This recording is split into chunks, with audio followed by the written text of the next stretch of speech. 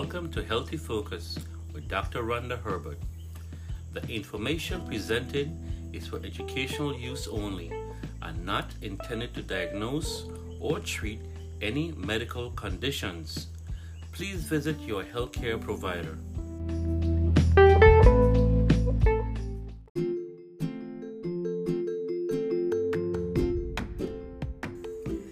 This podcast is sponsored by Health Dove Inc.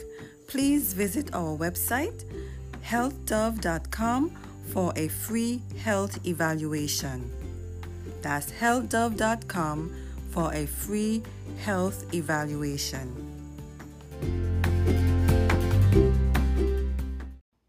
Welcome to Healthy Focus, and today's topic we want to look at some of the B vitamins, B1, B2, and B3.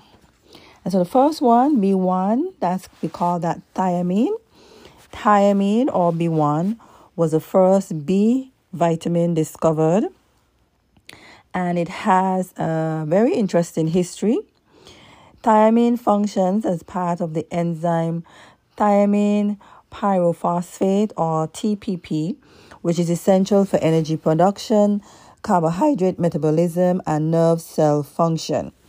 A deficiency of thiamine usually results initially in fatigue, depression, pins and needle sensations, or numbness in the legs, and constipation. Severe thiamine deficiency results in a deficiency syndrome known as beriberi. Symptoms include mental confusion, muscle wasting, fluid retention, high blood pressure, difficulty walking, and heart disturbances. Although severe thiamine deficiency is relatively uncommon, except in alcoholics, many Americans do not consume the RDA of 1.5 milligrams, and subclinical thiamine deficiency is very common. In addition, diuretics such as Lasix are known to induce thiamine deficiency, and digoxin interferes with thiamine in the heart muscle. Individuals taking these drugs require thiamine supplementation, usually 200 to 240 milligrams daily. Rich plant sources of thiamine are sunflower seeds, peanuts, and soybeans. Good sources are whole wheat and nuts. And it should be noted that thiamine is extremely sensitive to alcohol and sulfates. In the presence of either, thiamine is destroyed or made useless. And thiamine is also destroyed by antihistamine factor in uncooked freshwater fish and shellfish and in tea. There is no known toxicity due to thiamine. So some foods that contain thiamine, we mentioned already sunflower seeds, rice polishings, pine nuts, peanuts with the skin on, peanut without the skins, Brazil nuts, pecans, soybean flour, beans, pinto and red, brewer's yeast, split peas, millet, wheat bran, pistachio nuts, navy beans, buckwheat, oatmeal, whole wheat flour, whole wheat grain, lima beans, hazelnuts, wild rice, cashews, cornmeal, lentils, green beans, brown rice, walnuts, garlic, almonds, pumpkin and squash seeds, chestnut fresh, peppers and red chili, sesame seeds. Now let's move on to riboflavin, which is vitamin B2. So thiamine is vitamin B1 and riboflavin is vitamin B2.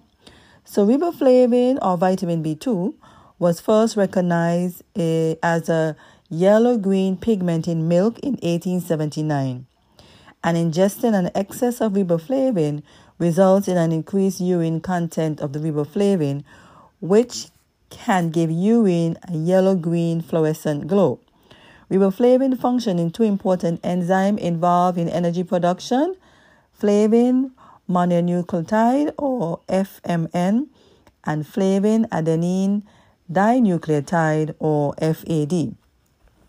Riboflavin deficiency results in decreased energy production, particularly in cells and replicate frequently, such as the skin and mucous membrane. Early riboflavin deficiency is characterized by cracking of the lips and corners of the mouth, an inflamed tongue, visual disturbances such as sensitivity to light and loss of visual acuity, cataract formation, burning and itching of the eyes, lips and mouth and tongue, and other signs of disorders of the mucous membrane. The RDA for riboflavin is 1.7 milligrams for males and 1.3 milligrams for female. Rich sources of riboflavin are yeast and organ meat, such as liver, kidneys, and heart. Good plant sources are almonds, mushroom, whole grains, soybeans, and green leafy vegetables. Riboflavin is destroyed by light, but is not destroyed by cooking. So other things that has B2 or riboflavin, you have broccoli, prunes, black eyed peas, collards, almonds, just like thiamine, kale, and navy beans, as well as beets and mustard greens. Now, vitamin B3, which we call niacin, they can be made in the body by the conversion of the tryptophan. Many nutritionists do not consider niacin an essential nutrient as long as the tryptophan intake is adequate. Niacin functions in the body as a component in the coenzyme nicotinamide adenine dinucleotide. That's a tongue twister.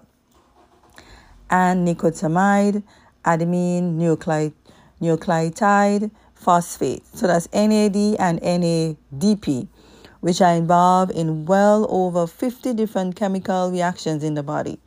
These niacin-containing coenzymes play an important role in energy production, fat, cholesterol, and carbohydrates metabolism, and in manufacture of many body compounds, including sex and adrenal hormones.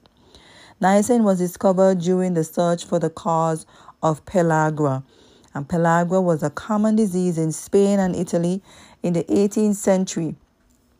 In Italian, pellagra means rough skin, and is characterized by the 3 Ds of pellagra: dermatitis, dementia, and diarrhea. The skin develops a cracked, scaly dermatitis. The brain does not function properly, leading to confusion, and dementia and diarrhea results from the impaired manufacture of the mucous lining of the gastrointestinal tract. Pellagra is now known to be due to a severe deficiency of niacin and tryptophan. Although the RDA for niacin is based on a caloric intake, an intake of at least 18 milligrams per day is recommended by the most authorities. However, additional niacin has been shown to exert a favorable effect on many health conditions. Supplemental niacin is available as either nicotinic acid or niacinamide. Each form has different applications, and in the nicotinic acid form, the niacin is an effective agent for lowering blood cholesterol levels, while the nicotinamide form, niacin is useful in treating arthritis. And in the field of orthomolecular psychiatry, large doses of niacin in the form of nicotinic acid or niacinamide are often utilized in the treatment of schizophrenia. So, doses in an excess of 50 milligrams of niacin as nicotinic acid typically produces a transient flushing of the skin, although high doses 2 to 6 grams per day of either nicotinic acid or the niacinamide should be monitored by a physician, as they may result in liver disorders, peptic ulcers, and glucose intolerance. So rich food sources of niacin as nicotinic acid include liver and other organ, meat, eggs, fish, and peanuts. All these foods are also rich in sources of tryptophan, And good sources of niacin include legumes and whole grains except corn. So just like vitamin B2 and B1, sources of B3 include sesame seeds, sunflower, brown rice, buckwheat, peppers and red chili, liver, whole grain, whole wheat grain, wheat germ, barley, almonds, split peas, and egg yolks. So let's also look at vitamin B5, which is called pantothenic acid. And there is no vitamin B4. Okay, so you have B1, B2, B3, B5, where we're at now. And that is a component of coenzyme A, which plays a critical role in the utilization of fats and carbohydrates and energy production, as well as the manufacture of adrenal hormones and red blood cells. So pantothenic acid is particularly important for optimal adrenal function and has long been considered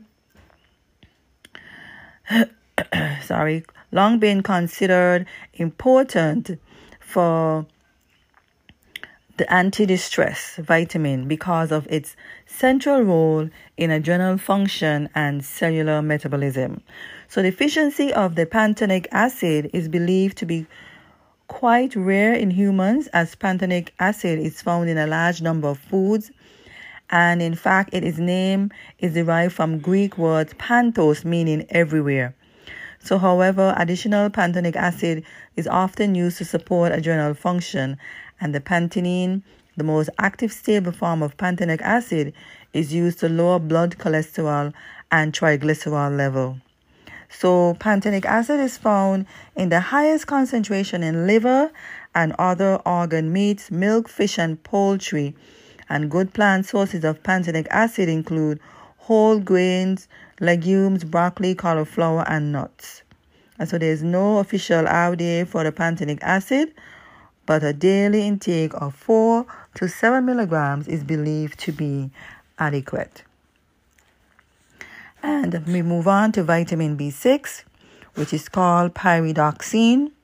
Is an extremely important B vitamin involved in the formation of body proteins and structural compounds, chemical transmission in the nervous system, red blood cells, and the prostaglandins. So vitamin B6 is also critical in maintaining hormonal balance and proper immune functions. Deficiency of B6 is characterized by depression, convulsions, especially in children, glucose intolerance, and impaired nerve function. Although extreme deficiency of vitamin B6 is believed to be quite rare, numerous clinical studies have demonstrated the importance of vitamin B6 in a number of health conditions that typically respond to B6 supplementation, including asthma, premenstrual syndrome, carpal tunnel syndrome, depression, morning sickness, and kidney stones.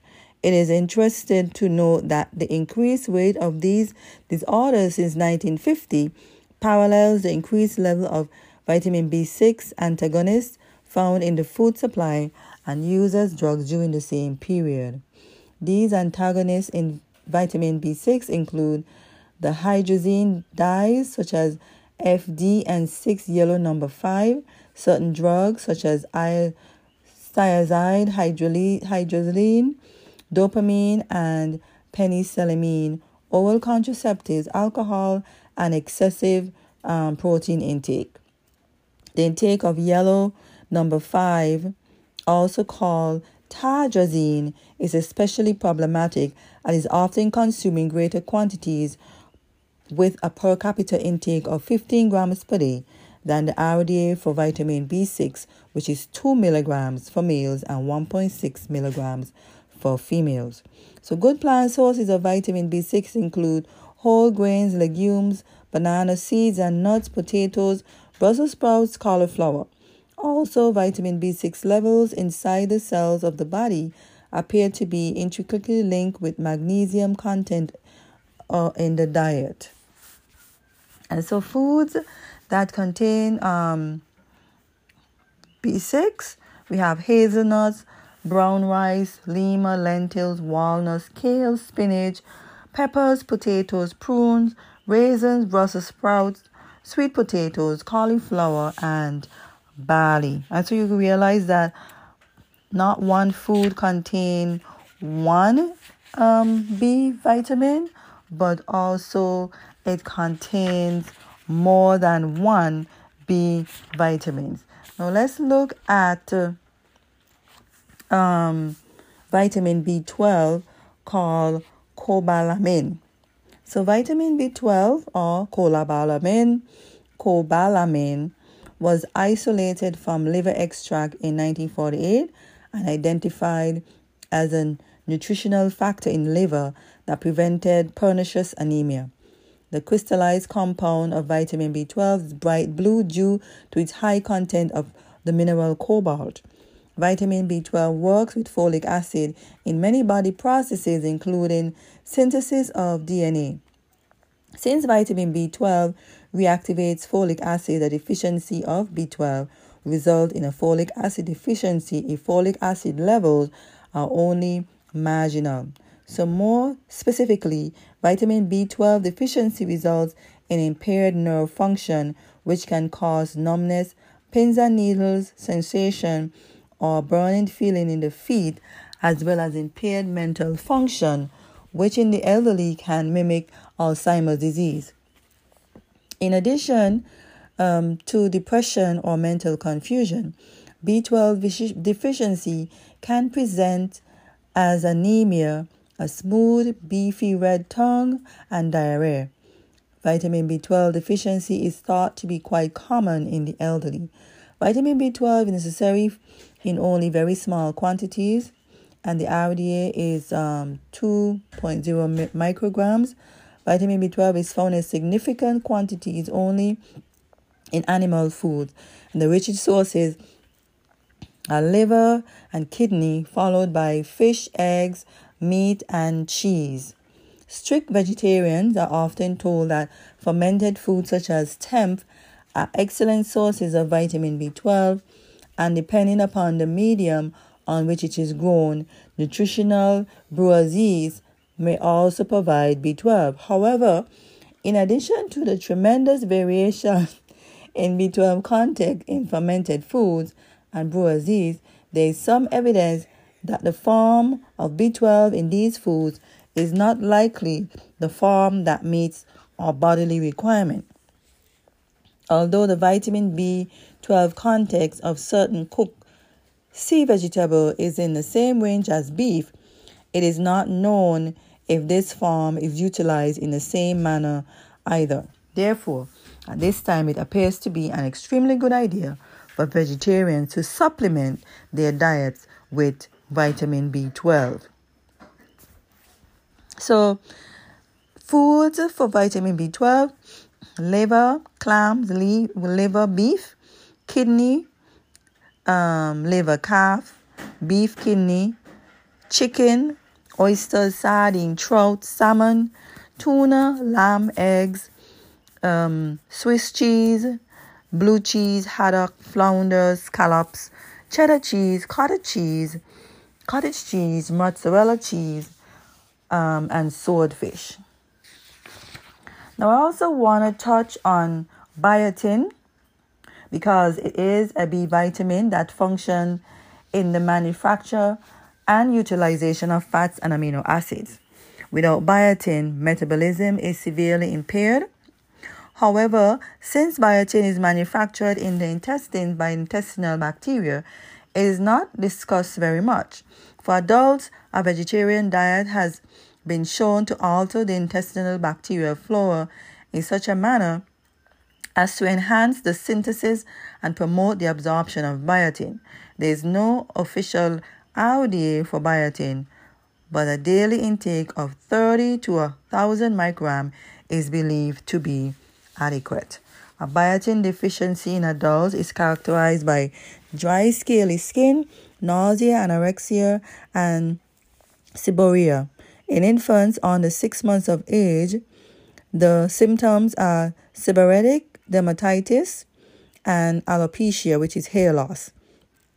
In fact, the underlying factor for cradle cap, which is the dermatitis, in infants appear to be a biotin deficiency. So cradle cap is a common condition that may be associated with excessive oiliness and scales. That is of your skin, that's your scalp.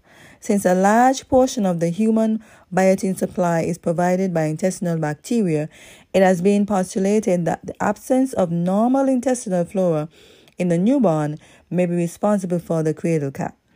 And a number of studies have demonstrated successful treatment of cradle cap with biotin when given as a supplement of 2 to 10 micrograms per day as a liver or egg yolk in a nursing mother or the infant. And so the best sources of biotin are brewer's yeast, organ meat, soybeans. Good sources are peanut, oatmeal, cauliflower, and mushroom. Raw egg whites contain avidin, a protein that binds biotin and prevents its absorption, and avidin is destroyed by cooking. So just like the other vitamins, good sources are oatmeal, almonds, cauliflower, mushrooms, pecans, rice bran, rice germ, and beef liver, as well as walnuts and barley. So you've been listening to Healthy Focus, and the information presented is for educational purposes only and not intended to treat or diagnose any condition. Please consult with your healthcare provider. I'll see you next episode of Healthy Focus.